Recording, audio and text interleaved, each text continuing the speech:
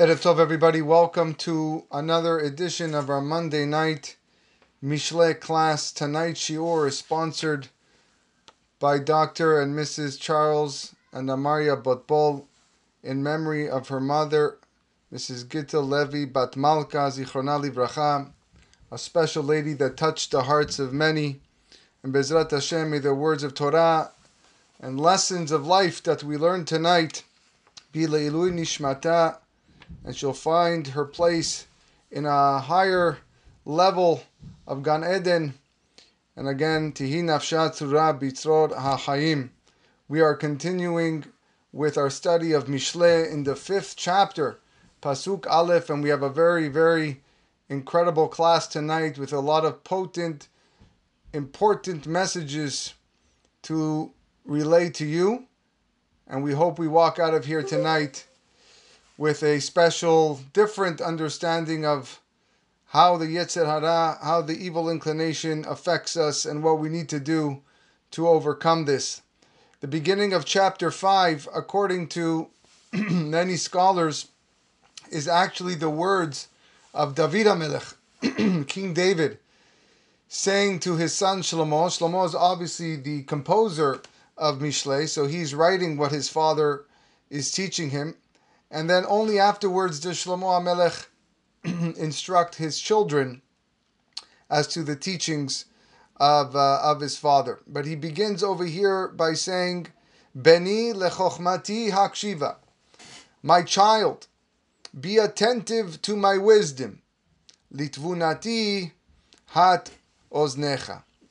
This pasuk, our rabbis tell us, introduces the subject of withstanding temptation, which is an area where man's quest for pleasure blinds him to the dangerous consequences of such a course of action.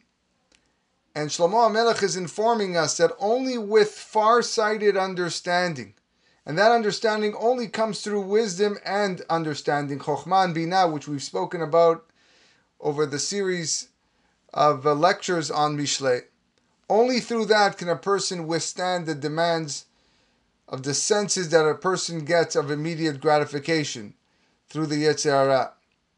I want you to think about and imagine all the times in your life that you have succumbed to the Yetzer Hara, to the evil inclination.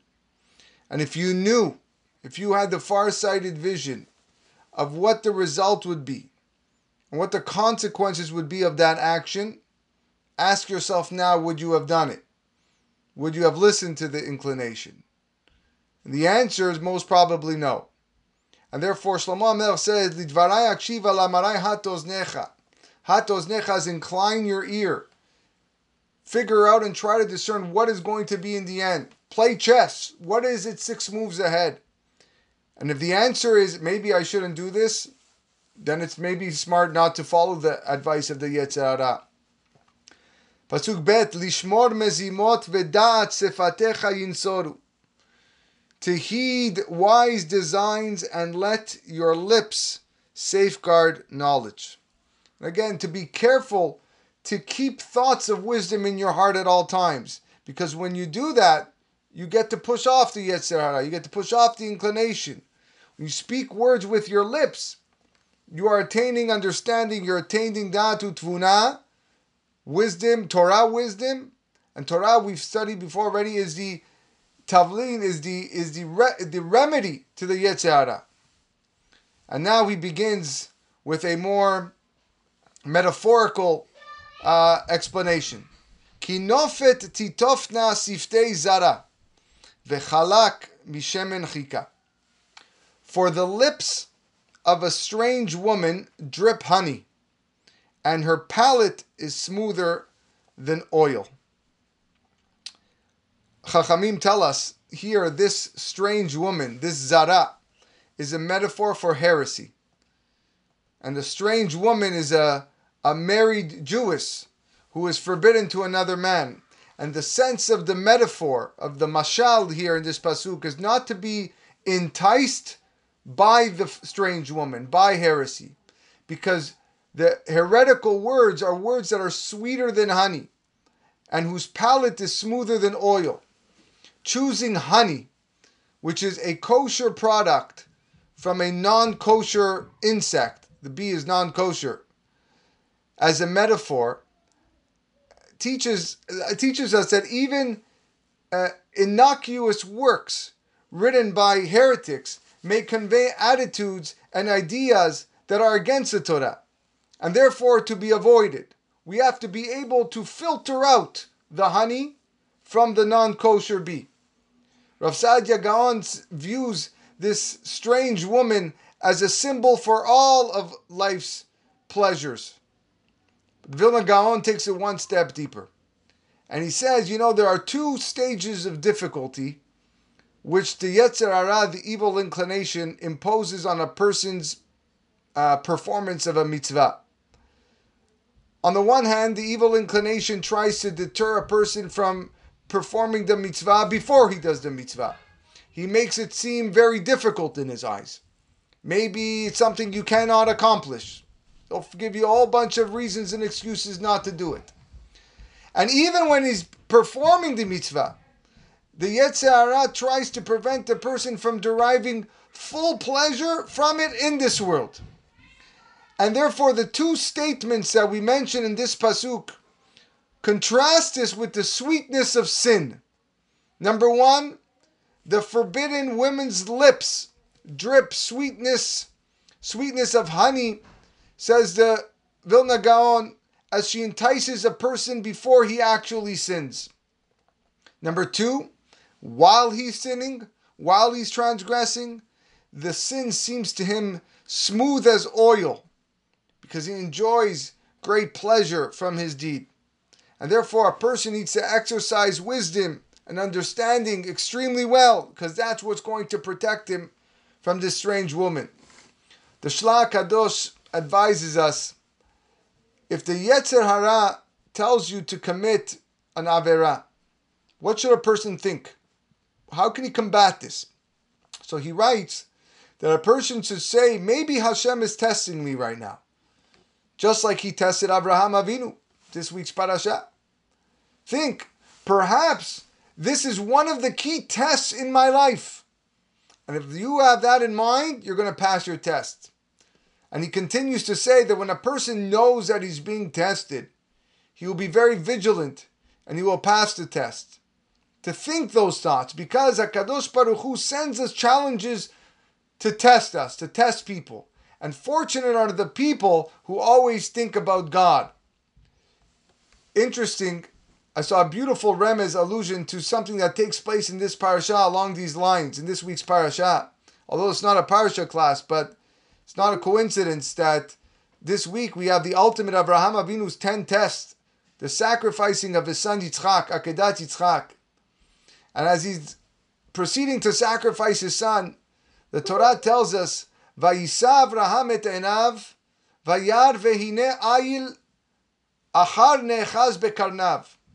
Avraham raised his eyes and saw that, behold, there is a ram, another ram entangled in the bush. This is after the angel told him not to sacrifice his son. What is the definition of ayil achar nechaz bekarnav? Another ram. Was there more than one ram? There was only one ram. So why does the Torah have to tell us ayil acher, another ram? So the Or LaShamayim has a beautiful chidush in the name of the Jose of Lublin. And he says, what does it mean, ayil acher, another ram? It suggests that the Akedat Yitzchak was not just a one-time event that happened with Abraham and Yitzchak. But instead, whenever a Jew is tempted to do an Averah, whenever the Yetzer Hara is attacking a Jew and wants him to sin, and trying to get him to succumb to sin, and he refrains and he holds back, that's an ayil acher. That's another Akedat Yitzchak. It's another sacrifice that the Jew made, just like Abraham and Yitzchak sacrificed themselves. Unbelievable chidush. And therefore, every time we beat and defeat the Yetzer Hara, we are performing another Akedat Yitzchak. והחריטה מרה כלענה חדה כחרב פיות. But her end is as bitter as wormwood, as sharp as a double-edged sword. The double-edged sword is doubly lethal. And therefore, a person who involves himself with an adulteress, not an actual adulteress, but we said here the strange woman, person that involves himself in heresy, leads to death in this world, God forbid, and the loss of his chelik in Olam Haba. I saw an interesting perush on this pasuk by the Chevel Nachala, and he says that this pasuk warns the people specifically to be cautious about what they read. And just as wormwood, once consumed, tortures a person with its bitterness, la'ana is aina, is to torture, he writes, so too harmful reading material may seem very enjoyable at that moment, but it causes immeasurable spiritual torture. And even when a person tries to be selective, a person can make a mistake, like someone trying to grab a blade in the middle of a double-edged sword. He's going to be cut, no matter where he touches it. And maybe there's no truer statement when you think about current day magazines and print media. When you think about all the advertisements alone, let alone the articles that are written, are dirty, they are filthy. It is scum to see the images portrayed on these advertisements. The covers of these magazines draw a person's eyes. It's impossible not to stare, and it's right there. Society has it that we place these magazines everywhere you look. You can't shop at a supermarket without having these magazines glare right at you. You can't do anything. You can't avoid it. It's there. And you read the captions, you read the headlines, and you ask yourself, this is what we're showing the public, this is what we're showing the society. I take my kids to a supermarket and this is what they have to read, this is what's there, and this is technically the kosher stuff. We know where the non-kosher stuff is. That's hidden in the back, pretending no one can access it. This is in front of us. When I was studying in yeshiva, at the time, I couldn't understand why the yeshiva didn't allow the regular magazines. Forget about the tabloids. They didn't even allow sport magazines. You know, for us, growing up, we love sports. Why can't we read a magazine about sports? But today, I realized what the yeshiva was trying to impart to us. It's not just the sports that's in the magazine. Halvai, it was only sports in the magazine. But no, it's the advertisements. It's the scum pictures that you find in there that are just poison to the eyes.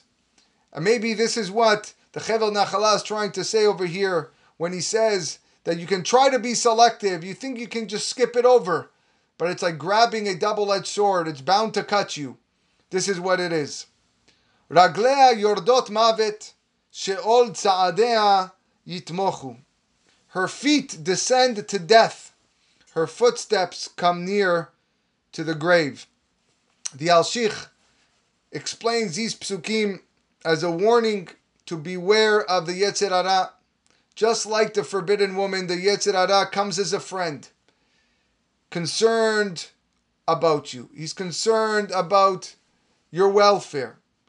He entices you with happiness. He entices you with promises of pleasure.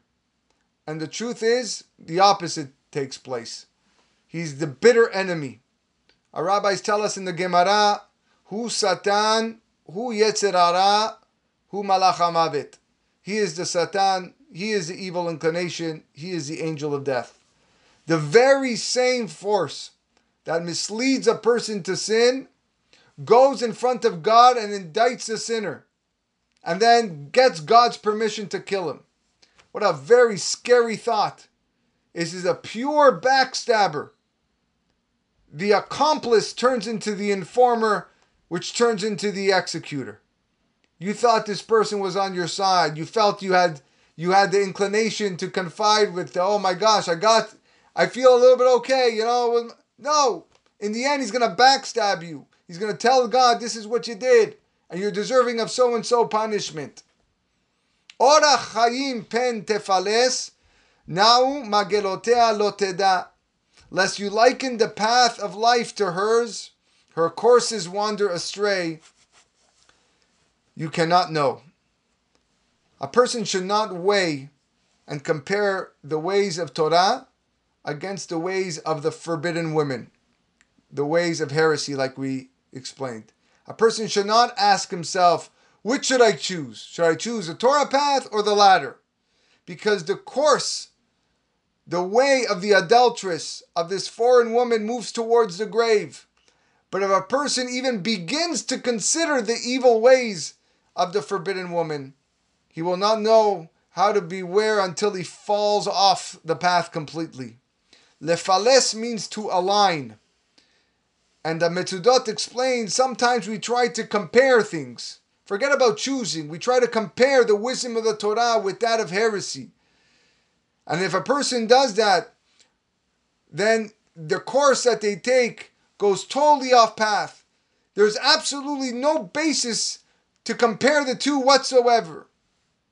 According to the Malbim, he says deeper that the metaphor of this pasuk warns against the philosophical attempts to prove God's existence. And there have been plenty over the course of history. Just as the detour past the house of the forbidden woman moves completely away from the straight path, and the person who follows it becomes lost and cannot find his way back, so too, a person who philosophically speculates, HaKadosh Baruch Hu leaves him confused. Rather than helping one find a firm foundation of belief of emunah, it entraps him with his skepticism. It makes it difficult and impossible to find the true path of God. You don't have to go so far back. The Hasid Ya'avetz notes that the Jews who faced the tortures of the Spanish Inquisition with an ingrained faith, with an emunah shelema, unquestioning acceptance of God, those were the ones who retained their faith in the face of the worst horrors imaginable. But those people whose belief in God was based on philosophy, based on analytical scholarship, those who were the ones who succumbed when confronted with the fiery scepter of the Spanish government, forcing them to convert to Christianity.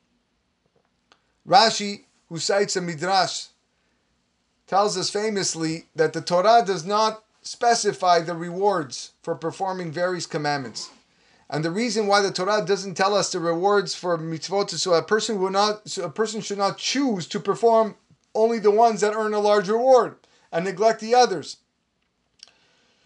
If a person does so, attempting to choose which path he wants, this is not right. The Midrash compares this to a king who hired workers to plant an orchard without revealing the wages of tending to the different plants. And why?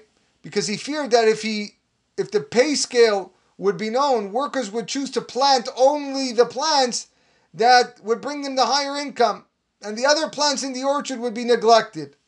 And so too, if the reward for the mitzvot was known, people might only do the ones that carried the great reward and neglect the others. Only in two cases did the Torah specify the reward for a mitzvah. For the kala shebakalot, the easiest of the easy mitzvah, shiluach hakan, sending away the mother bird before taking its eggs or its baby birds. And chamura shebachamurot, the hardest of the hard, which is kibud av va'em, honoring the father and your mother. And Torah states that the reward for both of these commandments is arichut yamim, is long life. And therefore confirming that human intelligence is absolutely incapable of evaluating the importance of mitzvot.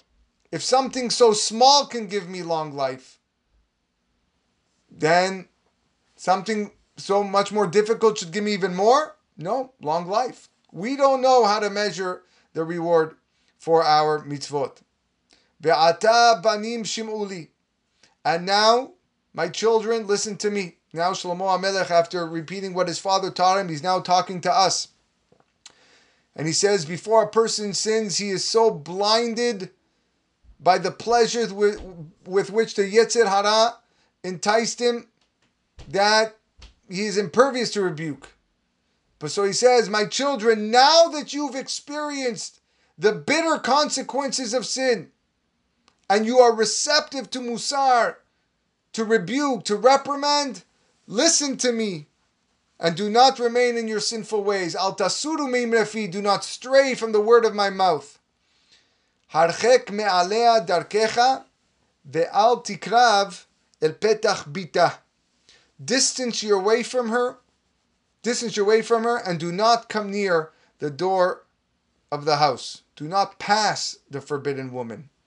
Do not pass heresy. Even if she's not home, avoid her house completely. Metaphorically, it's a warning not only to stay away from actual idolatry and heresy, but even to avoid comparisons, even avoid books that discuss this, and analogies that may lead to heretical thinking, justifying them as a means to strengthen your Torah knowledge. A lot of people do this. I want to learn about the other side so that it will bring me to strengthen my knowledge of the Torah. Says the Malbim, you can't do this. This is an admonition, Shlomo HaMelech is saying, to keep one's distance from places of heresy and promiscuity. The Chachamim repeatedly stress that there is a spiritual danger inherent in being in the proximity of evil. A person cannot rely on himself and his inner strength to withstand the influence of such environment. That's why the Chachamim advise us that disengagement is preferable to confrontation. Rav Chaim Shmulevitz explains that Yosef HaTzadik, after being accused by the wife of Potiphar, he ran out of Potiphar's house, leaving his garment behind, rather than stopping to take back his garment. Why didn't he go back to take the cloak that he left? If he would have taken the garment, she would have had no proof, no evidence that he did anything wrong with her. Why?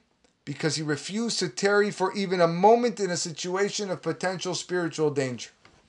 If I'm there for even 5 more seconds, who knows what that's going to mean for me? Who knows if I'll succumb to the Averah? A Nazir as well is not only prohibited from drinking wine, but he must also walk around the vineyard rather than through it, to avoid putting himself in a place where he'll be exposed to the possibility of eating grapes, which are forbidden to him.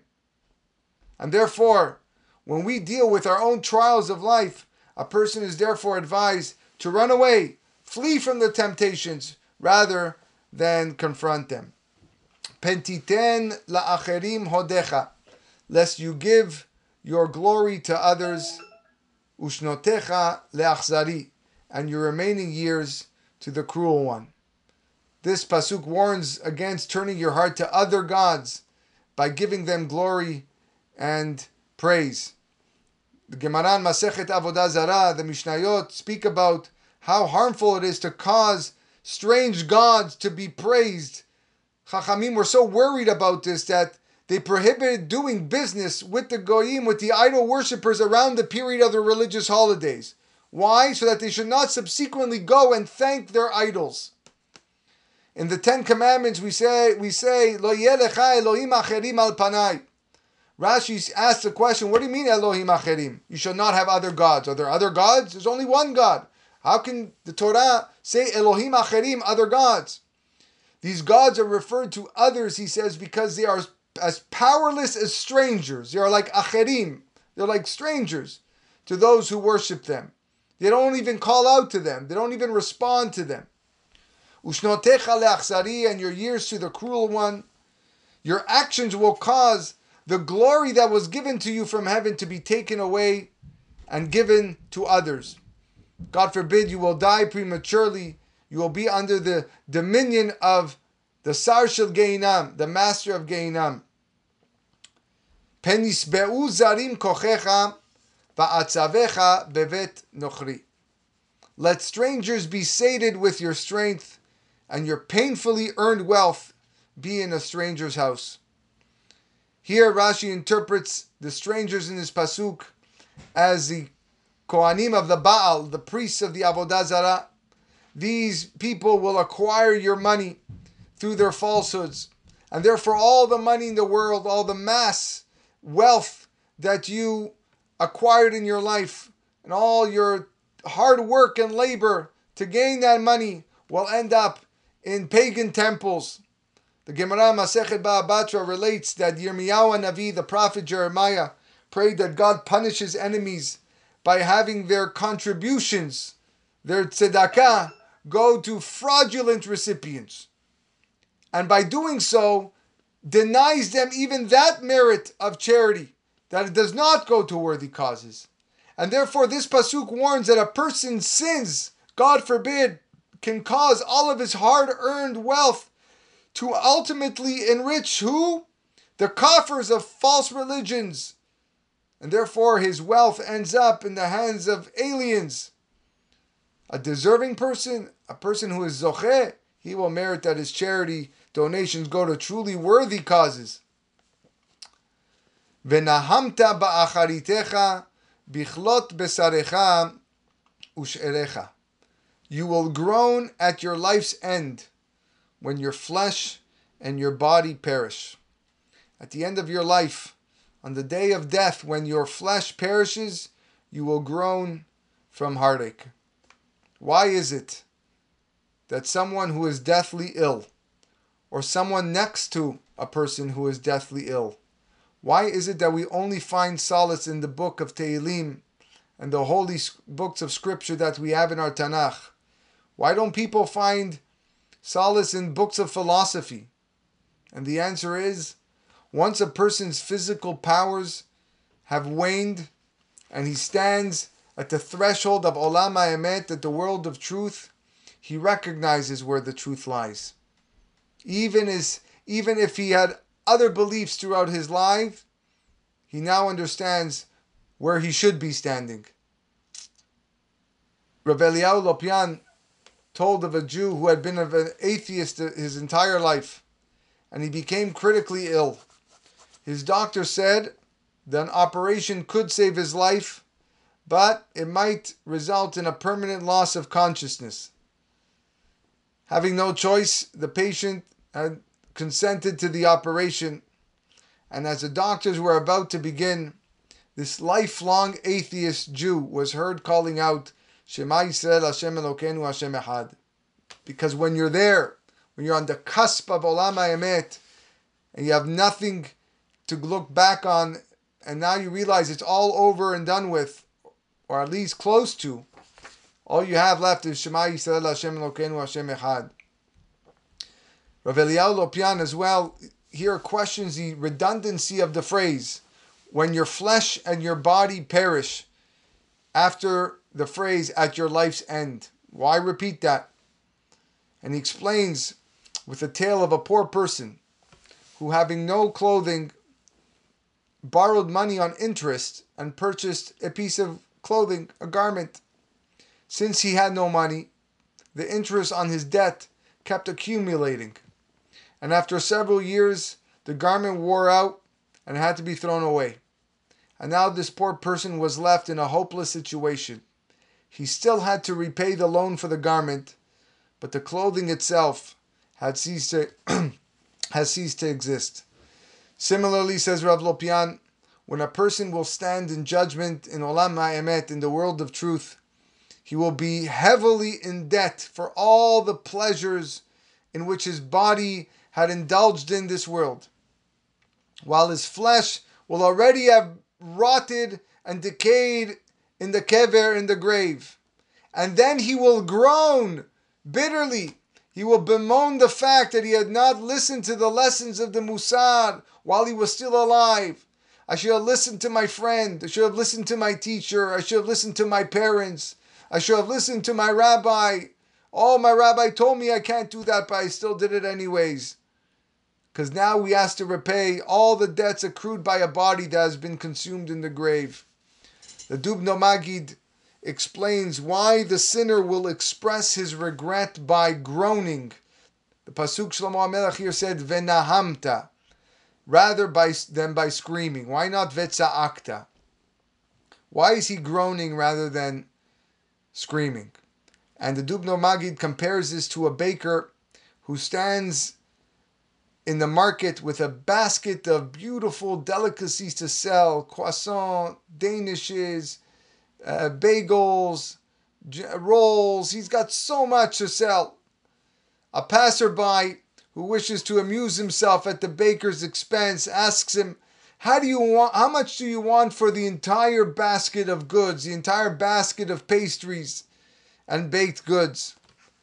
When the baker answers, 2 coins, the scoffer offers to pay in full on one condition, that the baker eat every confection in the basket under the customer's watchful eye. The baker agrees to eat everything that he has while the scoffer is looking over. But just as he finishes the last of the danishes, the last of the cakes, the customer runs off, leaving the baker totally empty-handed. What does the baker do? The baker cannot scream in protest because he caused this loss for himself. He can only groan at his own foolishness. So too, whatever spiritual damage a person's soul suffered in this world, it's your own fault. And therefore, he will groan, bemoaning the damage he has inflicted on himself by his sins. Rabotai, after 120 years, when we reach Olam HaEmet, and we're in the heavenly court, waiting for the judgment of all judgments in front of Melech Malchei HaMelachim HaKadosh Baruch Hu, ask yourself the question, wouldn't you want to be clean of debt? Wouldn't you be ready to just soak in the eternal light of Shamayim, the eternal light of God, cashing in all of your good deeds and all of your mitzvot, so you can get a front row seat with all the greats of history? Why do you want to go in there with such debt? Why do you want to go in there at the point where you can't even scream because you realize you did it to yourself? Because you failed to listen to the directives of your teachers and your parents and your rabbis and your leaders. Because you thought you knew better. Because you thought you could open the magazine and avoid the pictures. Because you thought you had the internal power to avoid the Yetzer Hara, when indeed you were taught not even to cross its path. You have to avoid it. You have to avoid it completely. We thought we knew better. We think we know better, but we don't. Therefore, it's up to us to take it upon ourselves to say, I know what I want to become. I'm going to start thinking and looking farsightedly like we began this class. I want to know what the outcome is going to be. If I take this path, where's it going to get me? If I take this path, where's it going to get me? Start recognizing what you're capable of. And Bezrat Hashem, if a person does so, and he could do it, and he will do it, he will reach, after 120 years, a clean slate. And he can show, Hashem says, look, this is what I had, and I defeated it. I had attempt after attempt of the Yetzer Hara trying to get me. And what I did, I'm no different than Abraham Avinu. I'm no different than Yitzchak Avinu. Vayar ve'ine ai lachar nechaz bekarnav. And he saw there was another ram. Who's the other ram? That's each and every Jew that's able to overcome and not succumb to the evil inclination. And every time we do that, it's a Kiddush Hashem. Every time we do that, we pass the ultimate test. And that's going to show up on our record. All the merit, all the good deeds, all the mitzvot, and the wonderful actions that we do in this world, in addition to all the times we defeated the Yetzer Hara. Thank you tonight for joining us. Bezrat Hashem, we will continue this next week.